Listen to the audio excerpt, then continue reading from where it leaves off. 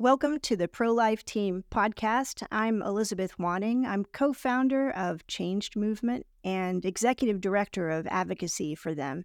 And we're going to be talking about some of the ideas, the fundamental underlying ideas behind transgender experience, and how pregnancy care centers can come alongside people who are wanting to detransition, to move away from gender identity politics to receive health and wholeness.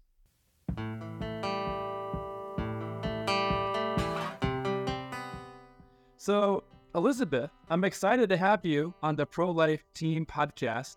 Would you introduce yourself as if you were talking to, let's say, some executive directors from pregnancy clinics, which is probably not a group you often talk to, but that's one of the audience that I try and speak to in this podcast. That's awesome. It's a privilege to be able to do that.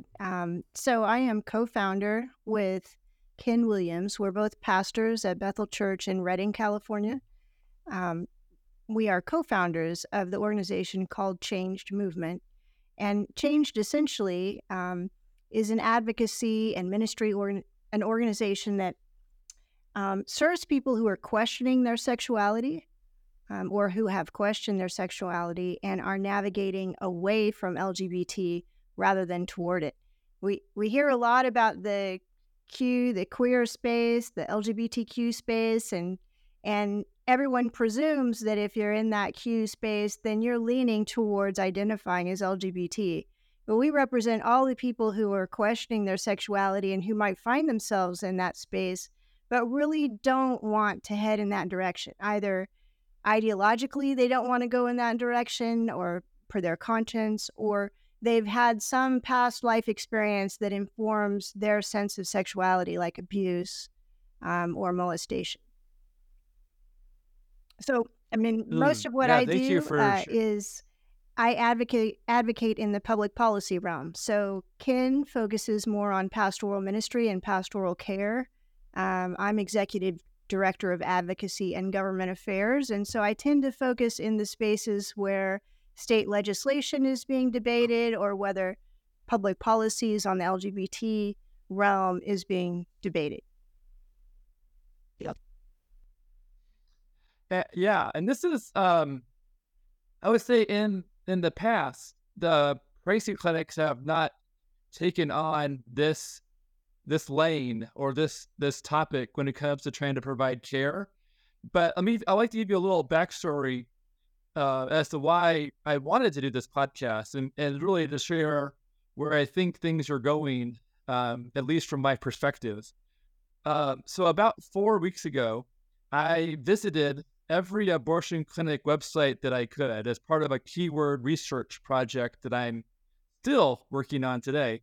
And as part of visiting about 188 abortion clinic websites, and then considering what I saw on those sites, I would say that about 70% seem to have transgender surgeries listed on their list of services. And this is including single county, one office abortion clinics that offer, many of them offer 3 services, like abortion services, the transgender surgeries, and then something that may actually be healthcare, a 3rd service.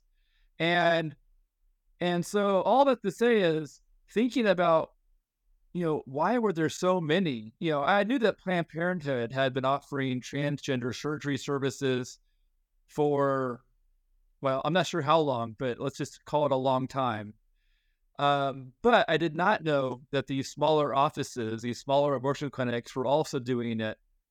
And so many times these pregnancy clinics are strategically located next door to an abortion clinic.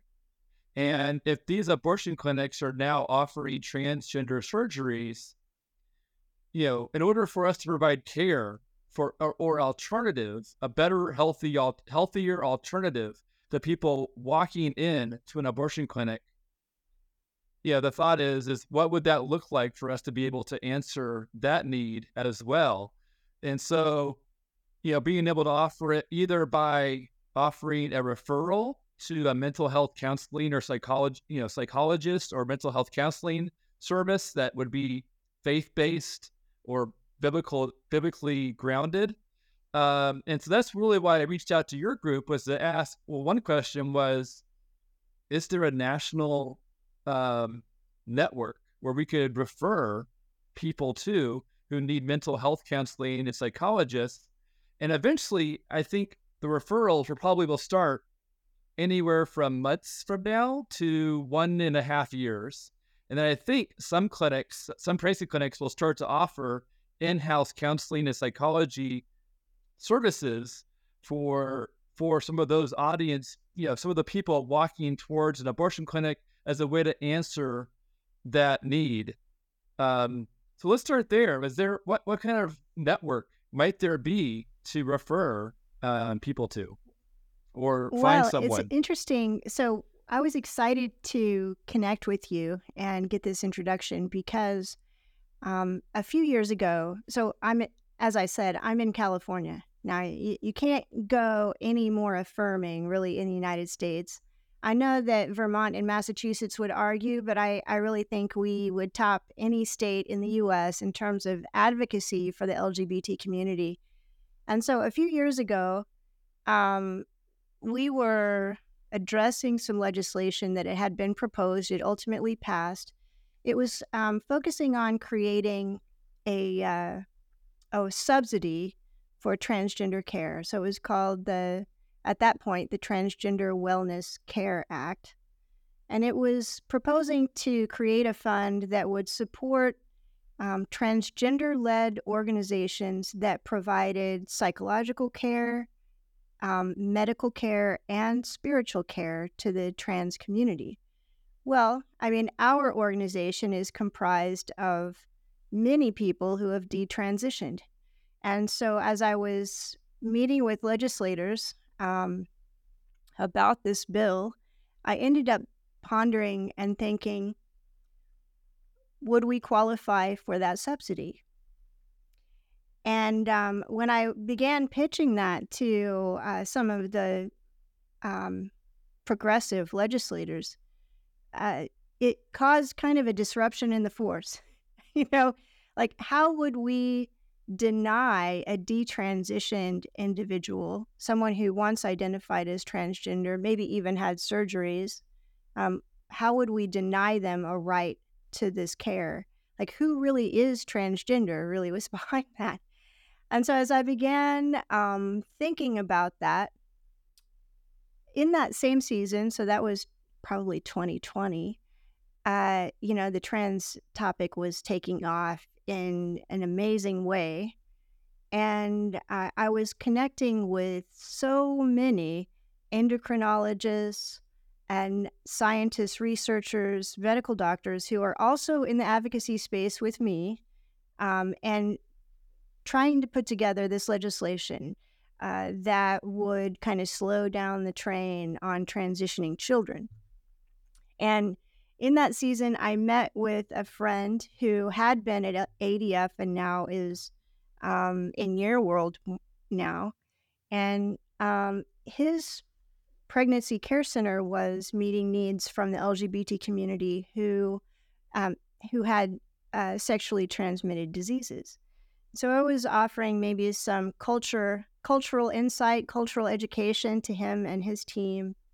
And I began thinking, so in that season, there were no, and there are no currently, medically accepted standards of care. So no consensus on standards of care for people who want to detransition. And that is the same today. So while you might have heard of like organizations like WPATH, who have so-called standards of care that are supposedly medical oriented and offer best practices for physical care, actually, mostly WPATH is an ideological organization comprised of many disciplines. And so, and even in the U.S., the U.S. Endocrine Society, their standard of care doesn't acknowledge current science on the transgender topic. And so I was trying to build consensus in a network of scientists and practitioners, medical practitioners, Can we put together standards of care? And that's when I had this idea of, well, who would be able to provide this care? And the easiest and most obvious answer was pregnancy care centers, because of what you're talking about. That since Planned Parenthood has entered into that space, the most obvious place for people to find the kind of care they might need to back out of their progression towards transition is a pregnancy care center. You have like-minded counselors, probably. You have like-minded medical practitioners. And so the safety, because right now, one of the issues if you're trying to detransition and you want psychological care, it's actually very difficult to find a licensed counselor who will provide that for a couple of reasons. One, of course, is ideological. The other is because of conversion therapy bans. So most states with conversion therapy bans would restrict any kind of care to a minor, and then also any kind of detransition counseling care to a minor, if you can picture that. And so that also puts a chilling effect on the counseling world for adults. Even though, so if you're 18 and you're in that are you a minor, are you not space, the time when really you'd be going after those transition drugs, many counselors are reticent to offer care. And so pregnancy care centers are the perfect milieu or environment to start cultivating this nationwide network of detransition care. It's a long I wasn't expecting it to come back. To get to you in that. The short answer is there are not yet very many national organizations that are offering counseling care, mainly because because of those two reasons, ideological reasons, but then also because of the conversion therapy ban space. Wow. So I was really hoping that there was going to be a network that we could have just like looked up a local physician or counselor or psychologist and provided someone with a referral. And then eventually some clinics would then join that network. So that's interesting. It's really interesting. Your response is very intriguing. It might take me a while to consider just what the ramifications of what that really, that's an interesting response. Yeah, I mean, so another interesting factor is that most of the storm of transgender you want to call it medical care. I don't so okay. Most of the storm of the transgender wave of ideology that's hitting right now is so new. There really isn't much medical science supporting it. So you don't go to a university and learn how to transition someone, and you don't go to a university to learn how to detransition someone. And in the counseling space, you certainly don't go to university to learn how to detransition someone. Not if you're a licensed counselor through the APA, for example. And so we're in this place right now where just new information is being pursued, would be the best word. So in my mind, so back in 1973 with Roe versus Wade, there was this big wave when it came to abortion becoming legal in every state, whereas it was legal in some states and illegal in some before that. And it feels like this transgender, this new wave, maybe it started a decade ago. Maybe it started, part of it started with marriage, the Supreme Court decision when it comes to gay marriage. But it also seems like the Dobbs decision of making abortion, essentially signaling that abortion was going to become less accessible and less profitable, was probably the biggest spike that my gut seems to identify when it comes to the LGBTQIA plus wave increasing, because it feels like this group of doctors who are willing to take on this, the procedure of abortion are also willing to take on the procedure of LGBTQIA transitions. And I feel like they're the same moral classification. Mhm. And then I also think that the series of surgeries that it takes for someone to transition seems to be, and I don't know the details, but it looks like it would have several more dollar signs than an abortion because of the lifetime of care and because of the having 7 surgeries compared to having one procedure. And then having the lifetime of care seems to also just indicate greater opportunity to, receive insurance coverage and having just a large amount of money pour in from each client. Yeah, I mean, I think that you could look even beyond that, even further back, to see that demand for abortion has been on the decline, and so I think that two things have kind of happened at once, and whether it was an intentional conspiracy or not, who could know? Maybe it's the spirits of darkness, but so as Roe v. Wade, as I would say, the social conservative push against abortion has been successful at educating the younger generation about the impacts of abortion, but generally, even for women, the impacts of contraception and hormone therapies in that whole realm. Um, Planned Parenthood has strategically seen the forefront of the kinds of medicines that are going to be required in this space. It's interesting. I think, I mean, ideologically, we could probably have an interesting conversation about what is happening with the identity of women, just generally. And I think that would be a very interesting and provocative conversation to have when Planned Parenthood is looking at trying to Planned Parenthood, so a little background on me. I came out as lesbian in my early 20s and lived in the gay community for several years. I went to seminary openly gay, so I was part of the gay affirming church movement. And when I finished my master's degree in theology and moved into parish ministry, I had an unexplainable experience with Jesus that caused me to begin questioning what I believed to be true about God. And that journey, that kind of existential crisis that I had at that point, led me to do an entire deconstruction, if you will, of my faith at that point. And the outcome of that, it was a few years journey, really.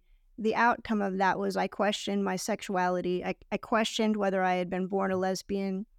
And I ended up repenting of that identity and leaving that subculture and then moving towards embracing femininity and wholeness. And today, years later, I don't experience same-sex attraction, and I'm far away from that world. But when I was in the culture, I was a very staunch feminist.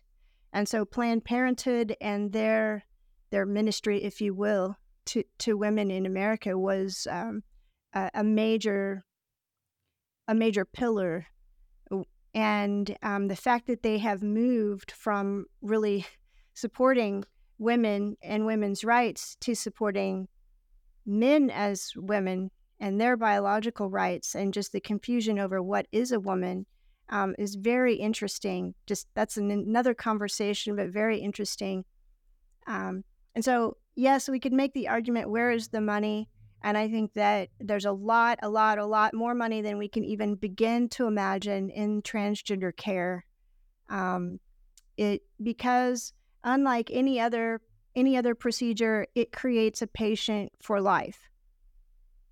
And, you might, we're not talking typically about just a few surgeries. It's usually quite a few surgeries. And then beyond that, it is medical care for the body to maintain that transition for the rest of that individual's life.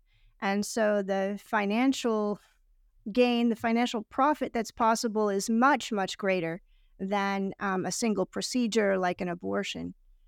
Um, and we could also bring into the conversation, if we wanted to, transhumanism and where we're going with that.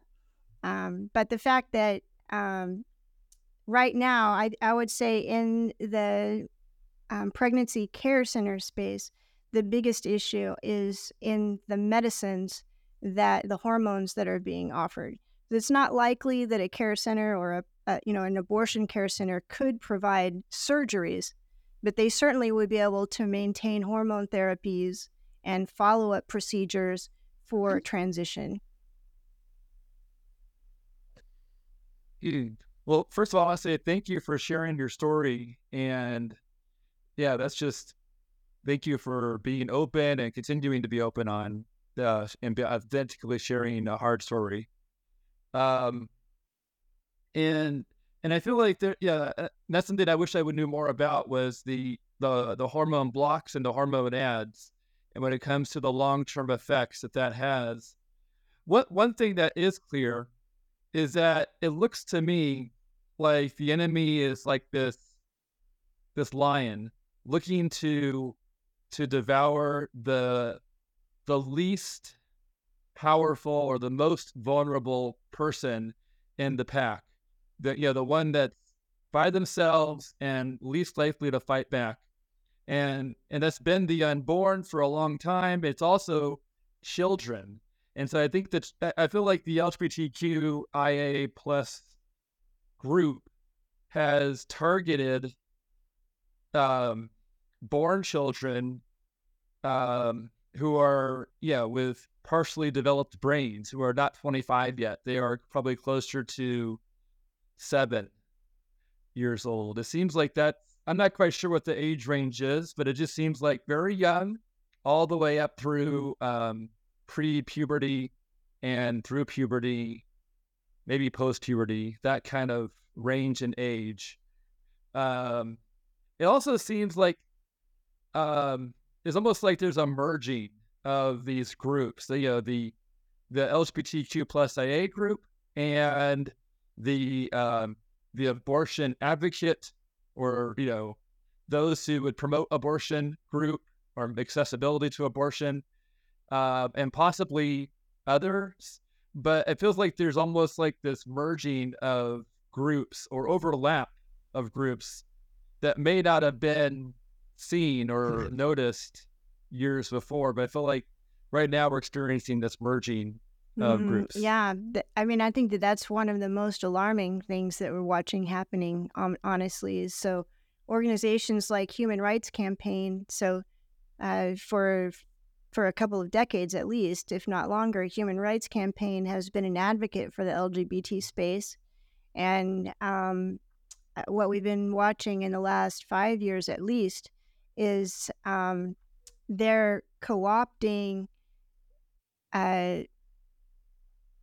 racial groups, ethnic groups, and then also abortion advocacies. So if you go to Human Rights Campaign's website, they will say that they are protecting women's rights, that they are advocating for women's rights, particularly in the abortion space.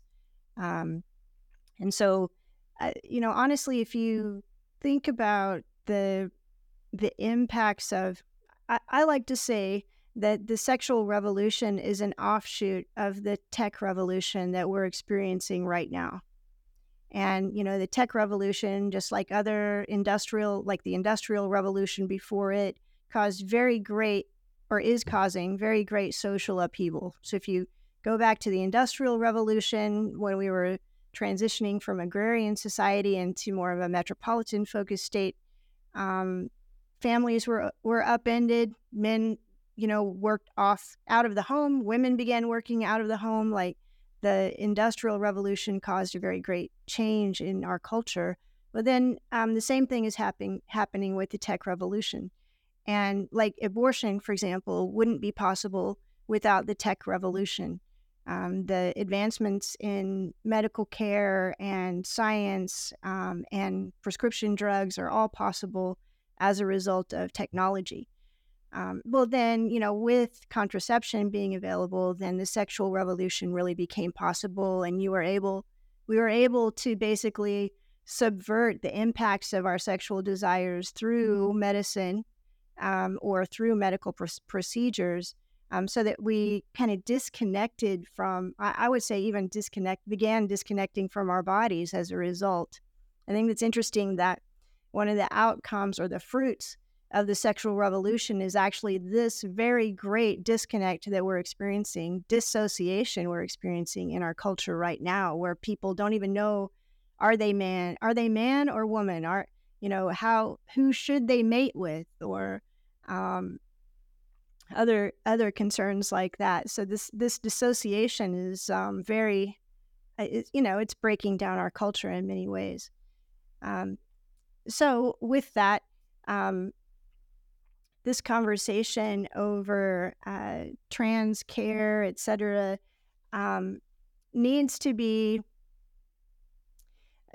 part of a restoration project, in my opinion, just on in my opinion, a Christian anthropology, just restoring personhood in America, in a sense.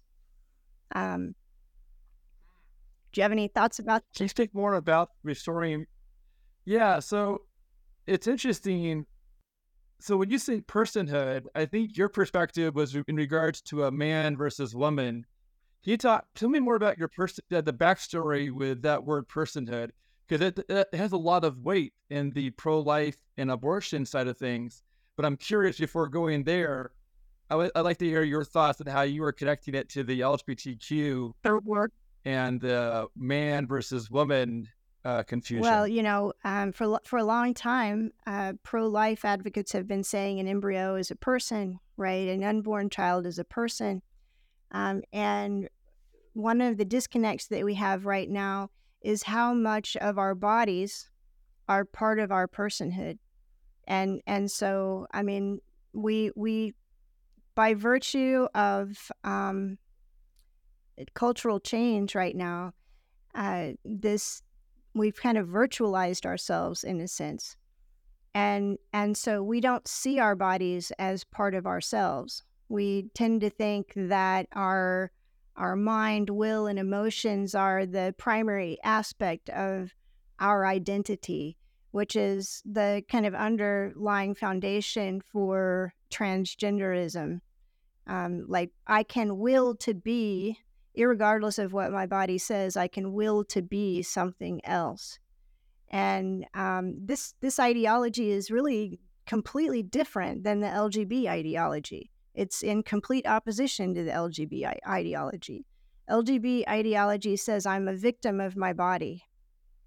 Trans ideology says I am disconnected. I can vanquish and overcome my body. My body is just an extension of my inner self. And so personhood, in my opinion, involves this integration where we recognize that our bodies are an integral part of our whole being. And this aligns with the biblical anthropology, that God breathed into our bodies and we became a living soul. The incarnation speaks to our whole personhood as a requirement, or our whole bodies as a requirement for personhood before Jesus. Like, if we only had a soul and that was the most important thing, Jesus wouldn't have come in a body. He wouldn't have had to die on the cross. And so we are just this whole integrated being, and a miracle in that. And our bodies, down to the cellular level, tell us a lot about who we are as men and women and who our heritage is. We get to speak genetically of generations before us. Our whole character, our whole personality is informed by our bodies before it's informed by culture. And so we're in this time where embracing personhood, in my opinion, is about our whole being, the integration of our body, soul, and spirit. That seems to resonate with messages that I've heard at my church when it comes to the importance of the body being increased or elevated back to where it should be. And yeah, how we're not just made up of mind and spirit, but yet, yeah, the body is integral when it comes to, is part of who we are and who God created. And yeah, God created us as whole creatures reflecting Him. And so it's important to include the body and not to discard it as something that's not Mhm. valuable, or less Less valuable valuable, or perhaps. something that we should be able to um, destroy or create apart from the will of God. Mm. So I guess one of the things I like to do with this podcast, there's a couple of different pillars. One is I like to share things that are helpful to pregnancy clinic directors. I think we have, we probably are simply echoing something that they've already been considering, because I feel like this is a message, but maybe this is probably more direct than some of the echoes that have been going on this need of, talking about providing mental health counseling or psychological counseling for, for patients that are essentially going to an abortion clinic, or women's clinic, or whatever the case, whatever the name might be. Another pillar is to share something new, and I think we've definitely achieved that by talking about a new topic, and again echoing things that they've probably been seeing and experiencing, which would verify that this is a good thing to talk about. And then one of the pillars is highlighting God's fingerprints on a given topic. So I'd like to go there. And even though I think we probably touched on that, but can you share a story, whether it's your own story or a different story, where you have seen God's fingerprints work in this space, and just simply as a way of highlighting God's fingerprints in His work. Yeah, let me share a story of a good friend of mine, Kathy Grace Duncan. So Kathy Grace is our director of gender advocacy, and she travels with me quite a lot, just addressing public policy matters, sharing her testimony so that people have a greater understanding of what's involved with the trans experience. So Kathy Grace is a little bit older than me. She's around 50, I believe. And so when she was born, her family, her parents had a disconnect, and her father was abusive towards her mother. And growing up, she watched them fighting and her father's abuse, and she made a subconscious, and I say subconscious because she didn't really recognize it until she was an adult. So she made a subconscious vow in that season as a child, that she would be a protector of women. And that became, I'll be a better man than my father. And so, as a 7, 8, 9-year-old, she was acting out as a boy, wanting to be a boy, playing like she was a boy. And then in school, she was able to orchestrate kind of a double personality, where she had friend groups that knew her as a boy and friend groups who knew her as a girl. And this was kind of a hidden life of hers. Well, then when she graduated from high school, she left home and she came out as trans and began transitioning. And she fully surgically transitioned and began living as a man. And so if you looked at Kathy Grace when she was about 20, you would have seen her mustache, She was beginning male pattern baldness. Like, you wouldn't have, by just looking at her, known that she was biologically a woman. And so she was dating women, and at one point went to a church with her girlfriend, and there was an altar call at the church, and um, she went forward to be saved, and she expected, like, okay, suddenly everything's going to change. I'm going to, lightning from heaven, something dramatic is going to happen. And that didn't happen. And she went forward a couple of times, actually, and ended up speaking to the pastor and then confessing that she believed she was a man trapped in a woman's body.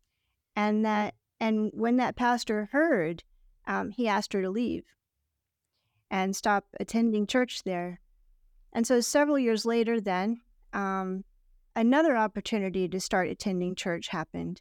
She had been dating another woman, went through kind of a bad breakup.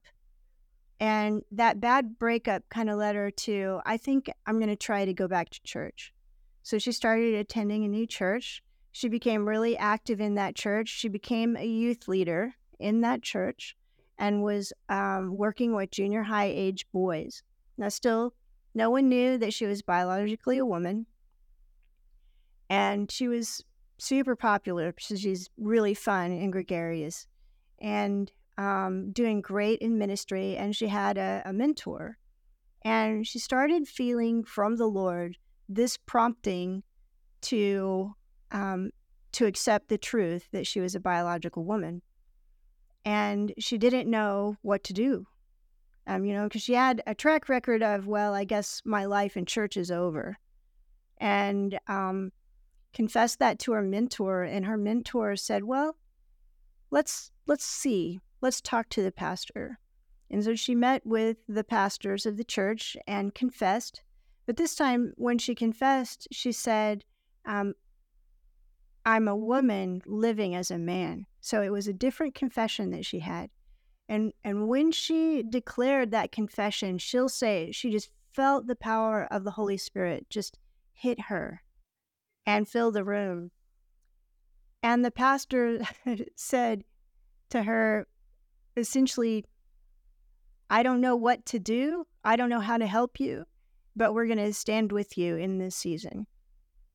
And so she agreed to immediately start backing out of the ministry leadership responsibilities she had had. She became open about her identity.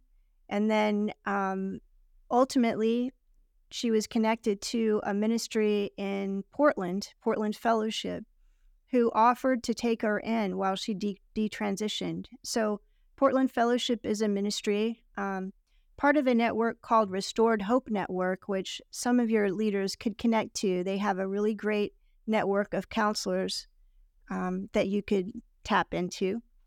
But so this ministry took her in. It's a live-in program, and she was there for a couple of years as she detransitioned. It took a while for her to detransition completely.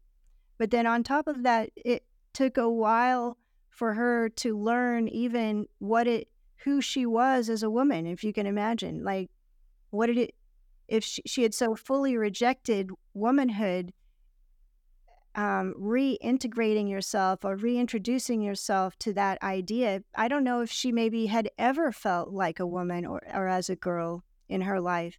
And so it was a novel idea for her. And so she had many women surrounding her, mentoring her. She went through a really intentional discipleship process. I don't think she would say she went through clinical counseling. She went through discipleship with the Lord. And so through prayer and through learning to hear the Lord, she detransitioned. Today, she has been leading women's ministry for several years in Portland Fellowship. And, she no longer experiences same-sex attraction, and she no longer experiences any discordance with her gender. So the experience, I could say, of young children having an experience where they cause they are caused to question their identity in their sexuality or in their gender, is super common. I know of a young woman who, when she was probably three or four, um, now, once again, this is something that she has realized and unpacked as an adult. She's in her late 20s now, as an adult, looking back on her childhood. So, when she was about 3 or 4, her dad was giving her a bath. And as he was helping her get out of the bathtub, she slipped and fell, and she cut the area around her vagina, and it was bleeding. And probably her father, to protect her, was he said, "Stay right here," and went to get her mom so that she would have her mom looking instead of him. But she perceived that as, there's something wrong with me. He won't look at me. And so she felt ashamed then, from then on, that she was a girl and not her boy, because it caused a disconnect. She perceived it was just a self-perceived disconnect between her and her father that lasted all the way until she was in her 20s. It wasn't a broken relationship with her father. It was, because she deeply desired connection with him, and her family life was not, it wasn't fraught with abuse like Kathy Grace's. But that one moment of fear and doubt was enough to set her on the trajectory of self-rejection. And with no one to know how to respond or to help her navigate, how do you get back to understanding what's underneath this sense of complete disconnect from your gender identity? It really took for her, once again, this place of prayer and connection with the Lord to understand what happened, what was I believing, and what then do I do? And so we're in an interesting time when children really are being attacked, families are being attacked, and I would say the number one place of risk is in the relationship between parents and children.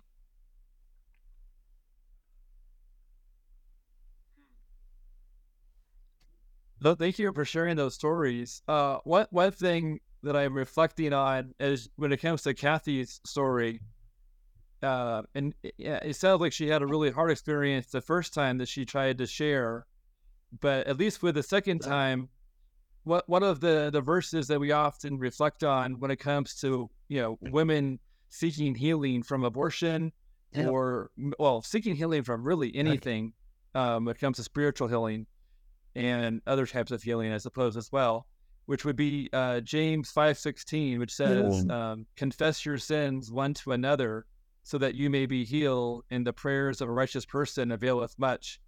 And so by sharing with someone who is trusted and who is willing to pray, and a good person to ask to pray, I think is a really good recipe for finding healing. And taking that step of saying it out loud to that person really, I think, removes a foothold, or it removes the power that sin holds over someone until that confession is made. Or it's a very incredible way. I feel like it's so important, like you're saying. The other ministry leader here at Changed, Ken, he says this line that I think is absolutely pertinent. You really can't be loved unconditionally until people know your condition. And so, a lot of the time for us who are in the LGBT community, we keep silent. We're out of fear. We keep silent about what we're experiencing and believing, out of fear of rejection mainly. But what happens then is that silence actually seems to confirm the rejection that we're perceiving. So we perceive the fact that our parents or our friends or whomever are not addressing our deep emotional pain. We perceive that as rejection, even though we actually haven't confessed to having that pain. And so there's so much. The Lord's wisdom in confession is so important. Yeah, I agree. And then the other thing that you said when you were mentioning the second experience for Kathy when you said that pastor said, "We will stand with you." So last night I went to church, and Pastor Susan Seepin at my church, she talked about the book of Ephesians, and we're going through a series where we're over. Every summer we go over one book per Sunday. Man, this is a series we've been doing for about 5 years. It's not going straight through, but spreading it out. And so Susan really wanted to preach on Ephesians because in the past she actually memorized the entire book of Ephesians because she likes it so much. And so if anyone was ready to preach on Ephesians, it was Susan. And her sermon was really incredible because she knew it at just an incredible depth. And she's one of the way in which she summarized Ephesians was into 3 parts. The first several chapters were about sitting. Then the next portion was about walking. And then the third portion was about standing. And sitting represented preparing, or in my mind, I was thinking of resting, but I think it's preparing. And then walking is a matter of changing, like if you're walking towards the right direction. And it also standing is when you have to take a stand for someone. And sitting, walking, and standing are also can be done in an evil way, according to Psalms 1. When it comes to sit, don't sit with the scornful, or anyways, so sitting, walking, and standing in Psalms 1 represents how it can be done in an evil way. But Ephesians talks about how sitting, walking, and standing can be done in a righteous for God way.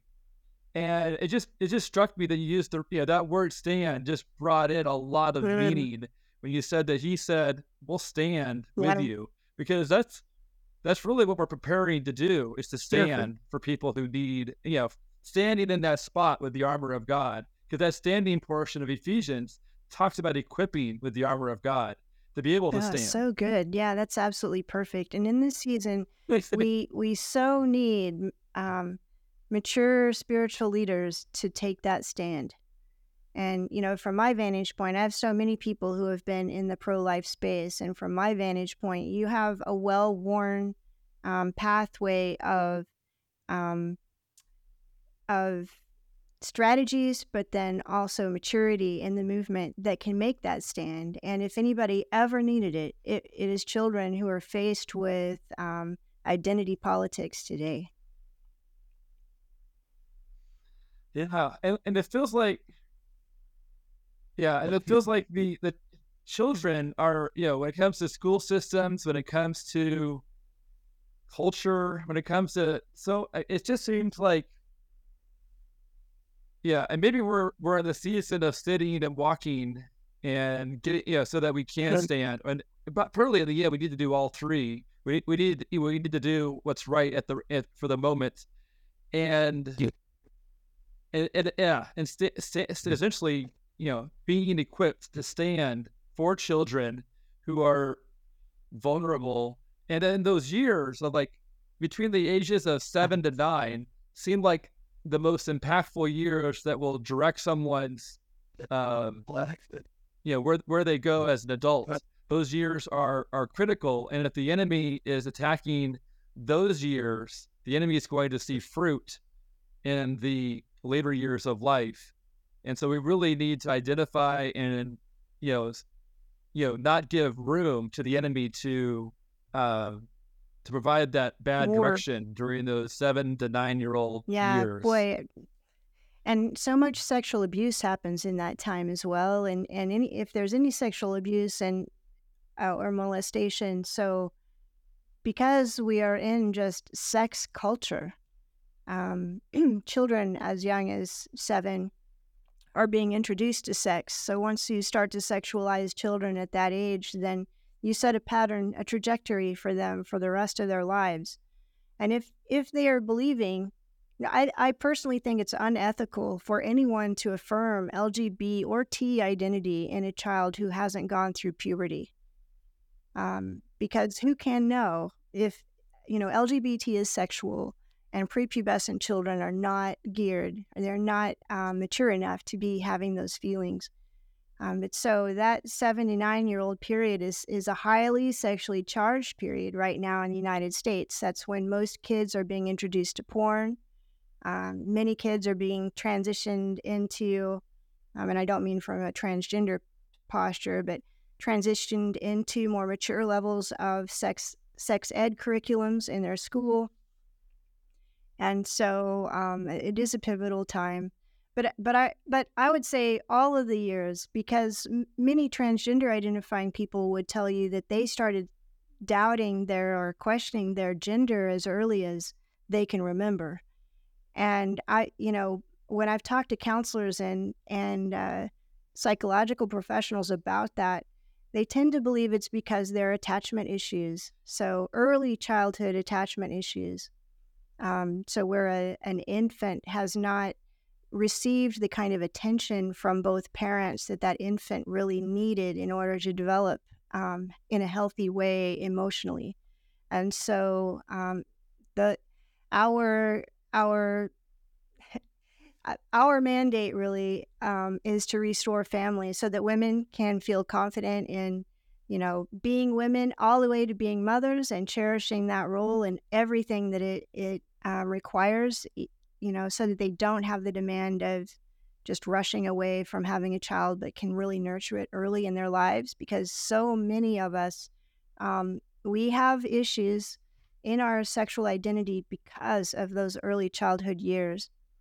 Um, I think I wanted to say, because you opened with, where's the network that we can find? So I want to speak to that for a minute, because I maybe brushed you off, or you might have sensed that I brushed you off with that by saying there isn't one, or there aren't many. Um, there are developing networks that are helping people detransition, but right at the moment, one of the dramas in that is the space for counselors who are willing to walk with individuals who are questioning their sexuality has been under attack for decades. Starting with the 70s, when the LGBT movement, the Stonewall movement, began attacking the American Psychological Association. Research on emotional care for people who experience same-sex feelings or gender incongruence has really been twisted by LGBT activism. So, there isn't much professional care offered to someone who does not want the feelings. And most of the counselors who would be willing to be in that space are Christian. But that space, as I said, is heavily attacked because of legislation and public policy in the anti-discrimination space. And so you have to look for organizations that have strong Christian biblical sexual ethics for counselors, but they are certainly that network, that awareness of the relationship, particularly of trauma to transgender identity, trauma and other comorbidities like autism to the transgender reality, is meaning that more and more and more counselors are engaging that space. And so I expect to see in the next 5 years um, a really obvious response to detransitioning. Meanwhile, I think it's up to Christians to find their networks of Christian counselors, like the American Association of Christian Counselors, who do hold spaces for people who are wanting to align with a biblical sexual ethic on these topics, to help them detransition. But it isn't just psychological care that a detransitioner needs. A detransitioner is going to need a multidisciplinary approach because they've affected their bodies as well. And so you'll have to be able to coordinate with local endocrinologists who would be willing to facilitate kind of the medical practices around hormone therapies, as well as general practitioners, just to address the overall impacts of those drugs on people. And of course, the more dramatic or more invasive their transition, the greater the measure of care is going to be needed. So some some procedures, like a phalloplasty, for example, are going to require very specialized care. So I think we're going to have to be eyes wide open, looking for organizations. A good one to follow is the Society for Evidence-Based Gender Medicine, and I'll send you a few links so that you can include those with this podcast. SEGM, GenSpect, but also organizations that have been around for a long time, like Living Waters or Restored Hope Network, Us at Changed Movement, ministries that are addressing this, so that everyone receives all the care, all the kinds of care from a holistic approach that they need to be restored. Yeah. Wow. Yeah. Thank you so much for just sharing all this insight and this wisdom. Would you help us close the podcast by praying, and just with the expectation that those who are listening will be able to pray as they're commuting and listening to this podcast? Yeah, I'd love to. I appreciate that. Thank you. Father, we come today to you through the beauty and wisdom of your Son and the sacrifice of Jesus. And Lord, I pray that in this season you are raising up spiritual leaders and practical leaders who can navigate this movement. The impacts of the transgender movement on our culture are so great, but Father, we know that you have a greater plan. And so, Lord, because you're able to make beauty out of ashes, I just thank you, Father, that you are releasing over pregnancy care directors and over the center staff vision and strategy and unusual pioneering ideas that will address this need and become a safety net, a safety net and a place of security for people who are wanting to backpedal on beliefs that they've had in the past so that they can receive wonderful care, nurture, and complete restoration. In Jesus' name, amen. Our sponsors include Heritage House, Patriot Insurance, and iRapture.com. The ProLife Team Podcast is a ministry of iRapture.com. If you would like to explore making a donation or becoming a sponsor or have a recommendation for who would be a good guest on the podcast, please contact us at hello@prolife.team.